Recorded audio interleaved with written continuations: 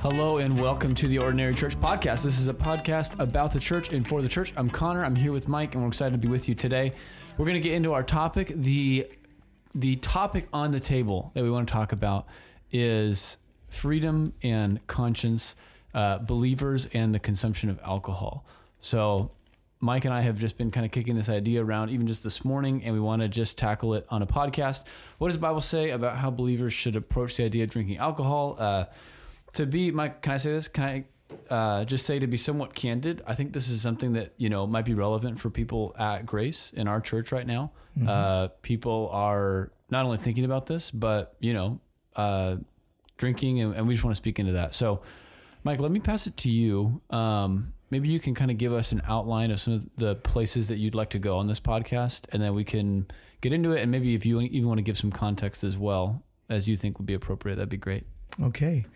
Yeah, this is a tough one. It is a tough one. And, matters of freedom and conscience. And, we address, this is the question no one's asking and no one wants to touch, because I think if you think it's okay, you're going to defend it really vigorously. And I think if you think it's not appropriate, you'll defend your view vigorously. And so people get into this battle of wills and they just go, oh, well, you're weaker or I'm stronger. And, I'm just going to do what I'm going to do and hope you don't get offended. And, there's just a lot of looseness, I think, on the alcohol consumption and Christian fellowship question. Obviously, everyone's like, oh, smoking's bad. But then people are like, oh, drinking's okay. Mm-hmm. Or, drugs is bad, but drinking's okay. Well, one of the more touchy subjects here, and one that I think a lot of Christians can get really easily riled up. Okay, mm-hmm. So we're not going to try to rile you up, but you know what? If you need to get riled up, maybe we should rile you up a little bit. I think that this is a topic that people don't want to touch because of selfish reasons, not because of for the glory of Christ reasons. Okay, I'm going to start with two places in Scripture. We always want to start with Scripture and then go back and go through it. But Ephesians 5:18, do not be drunk with wine, for that is dissipation, that is foolishness, but be filled with the Spirit. The idea is not being controlled by wine. And the drunkenness is, in the Old Testament, was the mark of a blind and foolish man and a slave to the material world. And a drunkenness gives you an inability to have self-control, and you end up doing things you shouldn't do. And a lot of people don't know where that line is. And most people, I think, will say, oh, I'm not under the influence, when they really are. It's just like people have a lesser view of influence than they really should have. And so I think it's fair to say that in the past, the church in general, not Grace Church of Orange, but the church in general, leaned too legalistic in the sense of you shouldn't drink. And it's weird that we call that too legalistic, okay? That is telling. There's a tell on that, because the Bible has many more prohibitions against, the consumption of alcohol than for it, okay? But the church in general has maybe people in general have leaned too legalistic. Now, really, really obvious, we lean too licentious. And it's like whatever you want to do. And I think it was probably an attempt to swing away from perceived legalism, but I think we swung too far the other way. And I think there's a couple questions I think we want to deal with just for this time. And maybe we come back to some other things, but why play with fire is one question, because it's intoxicating and an addictive, controlling substance you're putting into your body. Number two, when are you controlled? Okay. And then why are you doing it? I think why are you doing it would be the other. And then the other thing, before I throw it back to you, the other thing I want to mention to our listeners is we have an elder's position paper on alcohol consumption at Grace Church of Orange. We adopted it back in October of 2008, and it's very fair and balanced. We want believers to seek to glorify God by ordering their lives according to biblical principles, and whatever we do, we want to be for the glory of God. So we wrote those guidelines not for the purpose of passing judgment on the opinions of others, Romans 14:1, but to seek for harmony and unity in the body of Christ to the glory of God. And just our discussion in that paper is really on drunkenness, causing a brother to stumble, licentiousness, obeying the law, and living for the glory of God. And knowing that, the Bible doesn't directly prohibit drinking alcohol, it does not make a concerted effort to encourage it either. So, but the two scripture passages, don't get drunk with wine, but be filled with the Spirit. And the second one is in Proverbs 23. And I just want to read this carefully and slowly. It's a proverb. A proverb is not a 100% all the time thing. It's a general principle. Proverbs 23:29. Who has woe? Who has sorrow? Who has strife? Who has complaining? Who has wounds without cause? Who has redness of eyes? Verse 30. Those who tarry long over wine, those who go to try mixed wine. Verse 31. Do not look at wine when it is red, when it sparkles in the cup and goes down smoothly. Verse 32, in the end it bites like a serpent and stings like an adder. Your eyes will see strange things and your heart utter perverse things. You will be like one who lies down in the midst of the sea, like the one who lies on the top of a mast.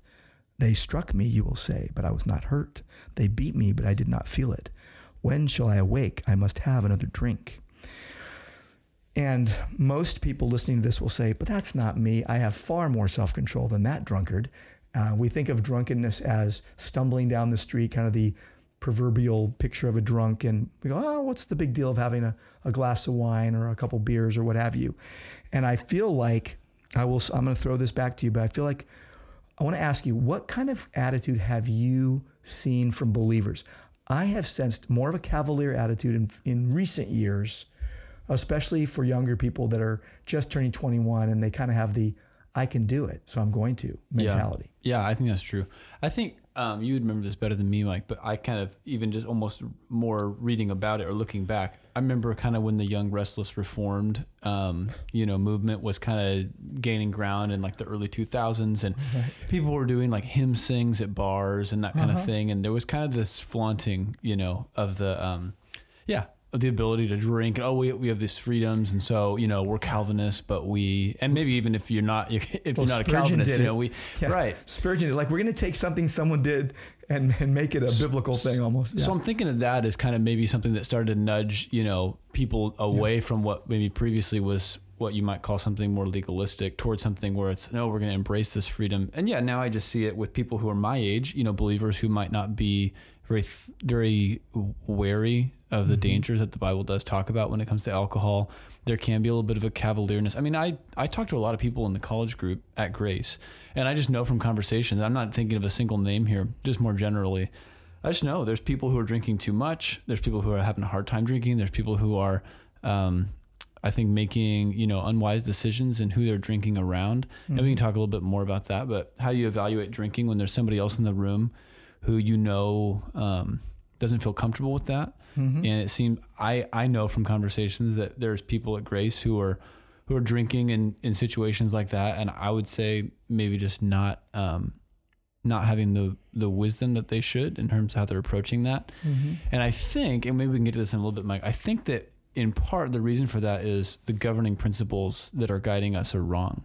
And if the governing principle is just I can exercise my freedoms in Christ, I would say that's a bad motivation. I think the Bible says that's a bad motivation. Mm-hmm. And I think that if that's the only kind of motivation that you have, then what you end up seeing is what we have seen in the church, at least with this question, which is kind of like, when you're bowling and you're bad, and so you use the bumpers, mm-hmm. and so the ball's going down the lane and it's just, it knocks maybe 3 or 4 times. I'm just picturing this conversation. It's like, okay, go back to the era of Prohibition, and the church as a whole had really rallied against alcohol to the point where all of America said, yeah, we're not going to do that, Mm-hmm. And then there's a turning against that, and now everybody's more open to it. And then maybe there was another turn against that, and then maybe another turn. And I think all of that is happening when you just have kind of legalism met with licentiousness, met with legalism again, met with licentiousness. And the nail in the coffin that stops that cycle is to talk about, the glory of God being our motivation. So we can talk about that maybe in a little bit, but those are some of the things that I would say I see and are on my mind. Yeah. Let me kick it back to you, Mike, and just ask, you said one of the questions you want to talk about was why play with fire? Mm-hmm. What do you mean by that? What kind of caution would you hold out to people? Mm-hmm. Do you think that people are playing with fire in a way that's harmful to them? Sure. Yeah, and all these questions are loaded, right? And we want to be fair, but we want to be biblical. And I think sometimes, kind of what you were saying, sometimes these are reactions, every action's a reaction. These are reactions to perceptions or realities in the past, whether we went through it or whether we heard about it. And we got to go back to, Scripture, the aggregate teaching of Scripture. Obviously playing with fire would be that you're putting something in your body that does intoxicate. And, when you take medicine, it always says, only take one of those or two of those, so that if someone overdoses, you're one decision away from doing that. And so when I say why play with fire, what I mean is you are dealing with an addictive, controlling, influencing substance. And in fact, the Holy Spirit used, wine as the example, the opposing example of being controlled by the Spirit. And don't get drunk with wine, but be filled with the Spirit. One is foolishness and one is righteousness. And so it's interesting that even the Holy Spirit used that as an example. Totally. Right? And so drunkenness is playing with fire, even causing a brother to stumble. And where I think I catch from some people in their very words and even in their attitudes sometimes where they'll express them, well, sorry that they're weak. I'm strong. Right. And kind of maybe one day they'll see the light. Yeah, that's right. And then licentiousness, obviously, legalism and licentiousness, both are bad and both are self-focused and both are prideful. Yeah. And then, of course, you want to obey the laws. If you, for example, if you say, you know what, I'm going to drink around underage drinkers and, if they want to have a sip or whatever, well, you're literally saying, I'm going to outright refuse God's word here. I'm not going to obey it. Because I'm disobeying the law and I'm disobeying God.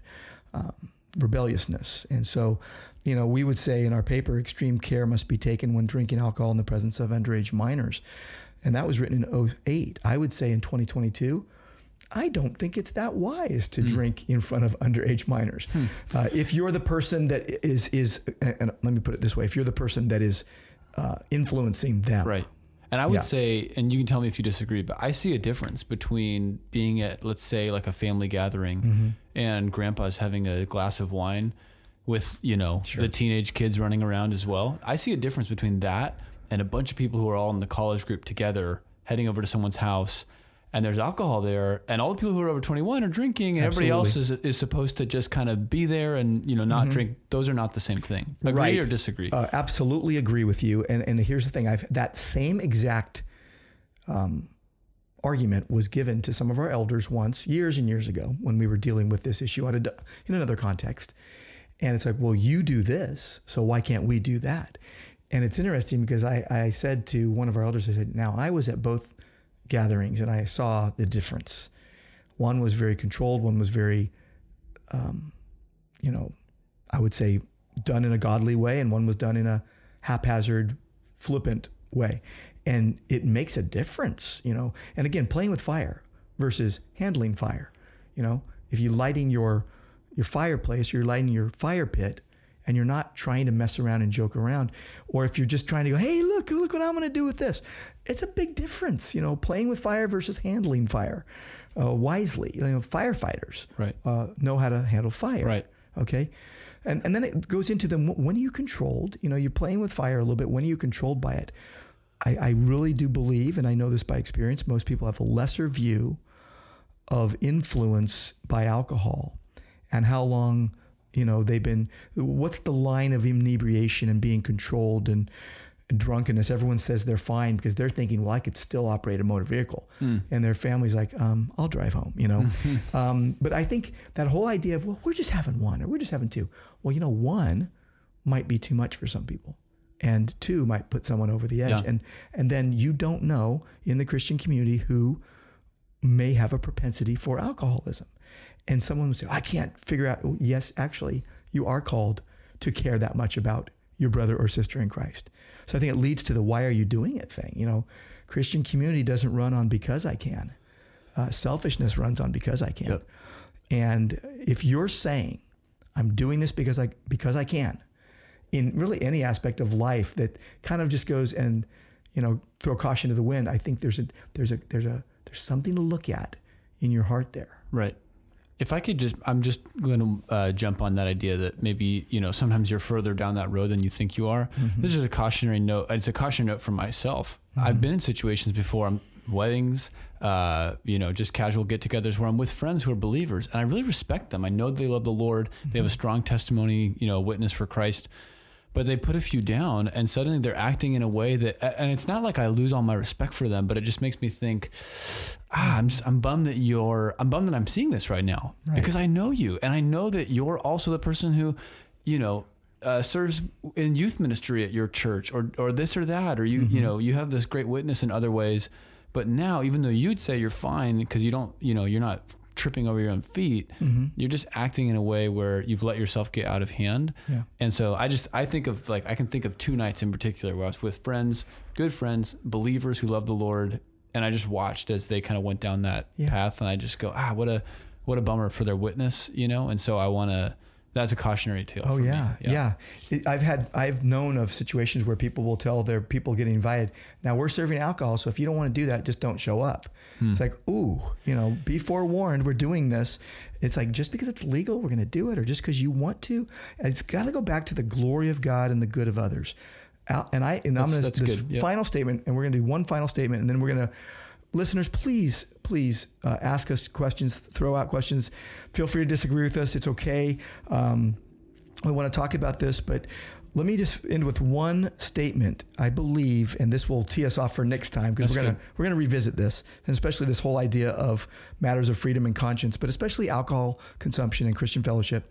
That alcohol consumption, in my opinion, among Christians is probably one of the most insensitive aspects in many churches, where people are insisting on selfish acts and other people are afraid to say anything because there's a certain pressure, while other people are taking pleasure in their revelry. It's a good way to wrap us up. I think I'll just kind of put a question as a period for this one. You mentioned this before, Mike, but if it really is not such a big deal, then why is it such a big deal? And I think that might just be that could be convicting to somebody who says, it's not really a big deal. But then when it, kind of runs afoul of your sensibilities, suddenly it does become a big deal. I think we'll talk more about this on a future podcast, but listeners, thanks for sticking with us. If you're mad, hopefully maybe there was something that could be good and convicting in this, but like Mike said, you can write grace@graceorange.org. We'd love to get an email from you. And until next time, have a great week, glorifying the Lord, and we'll talk to you next time on the podcast. God bless you.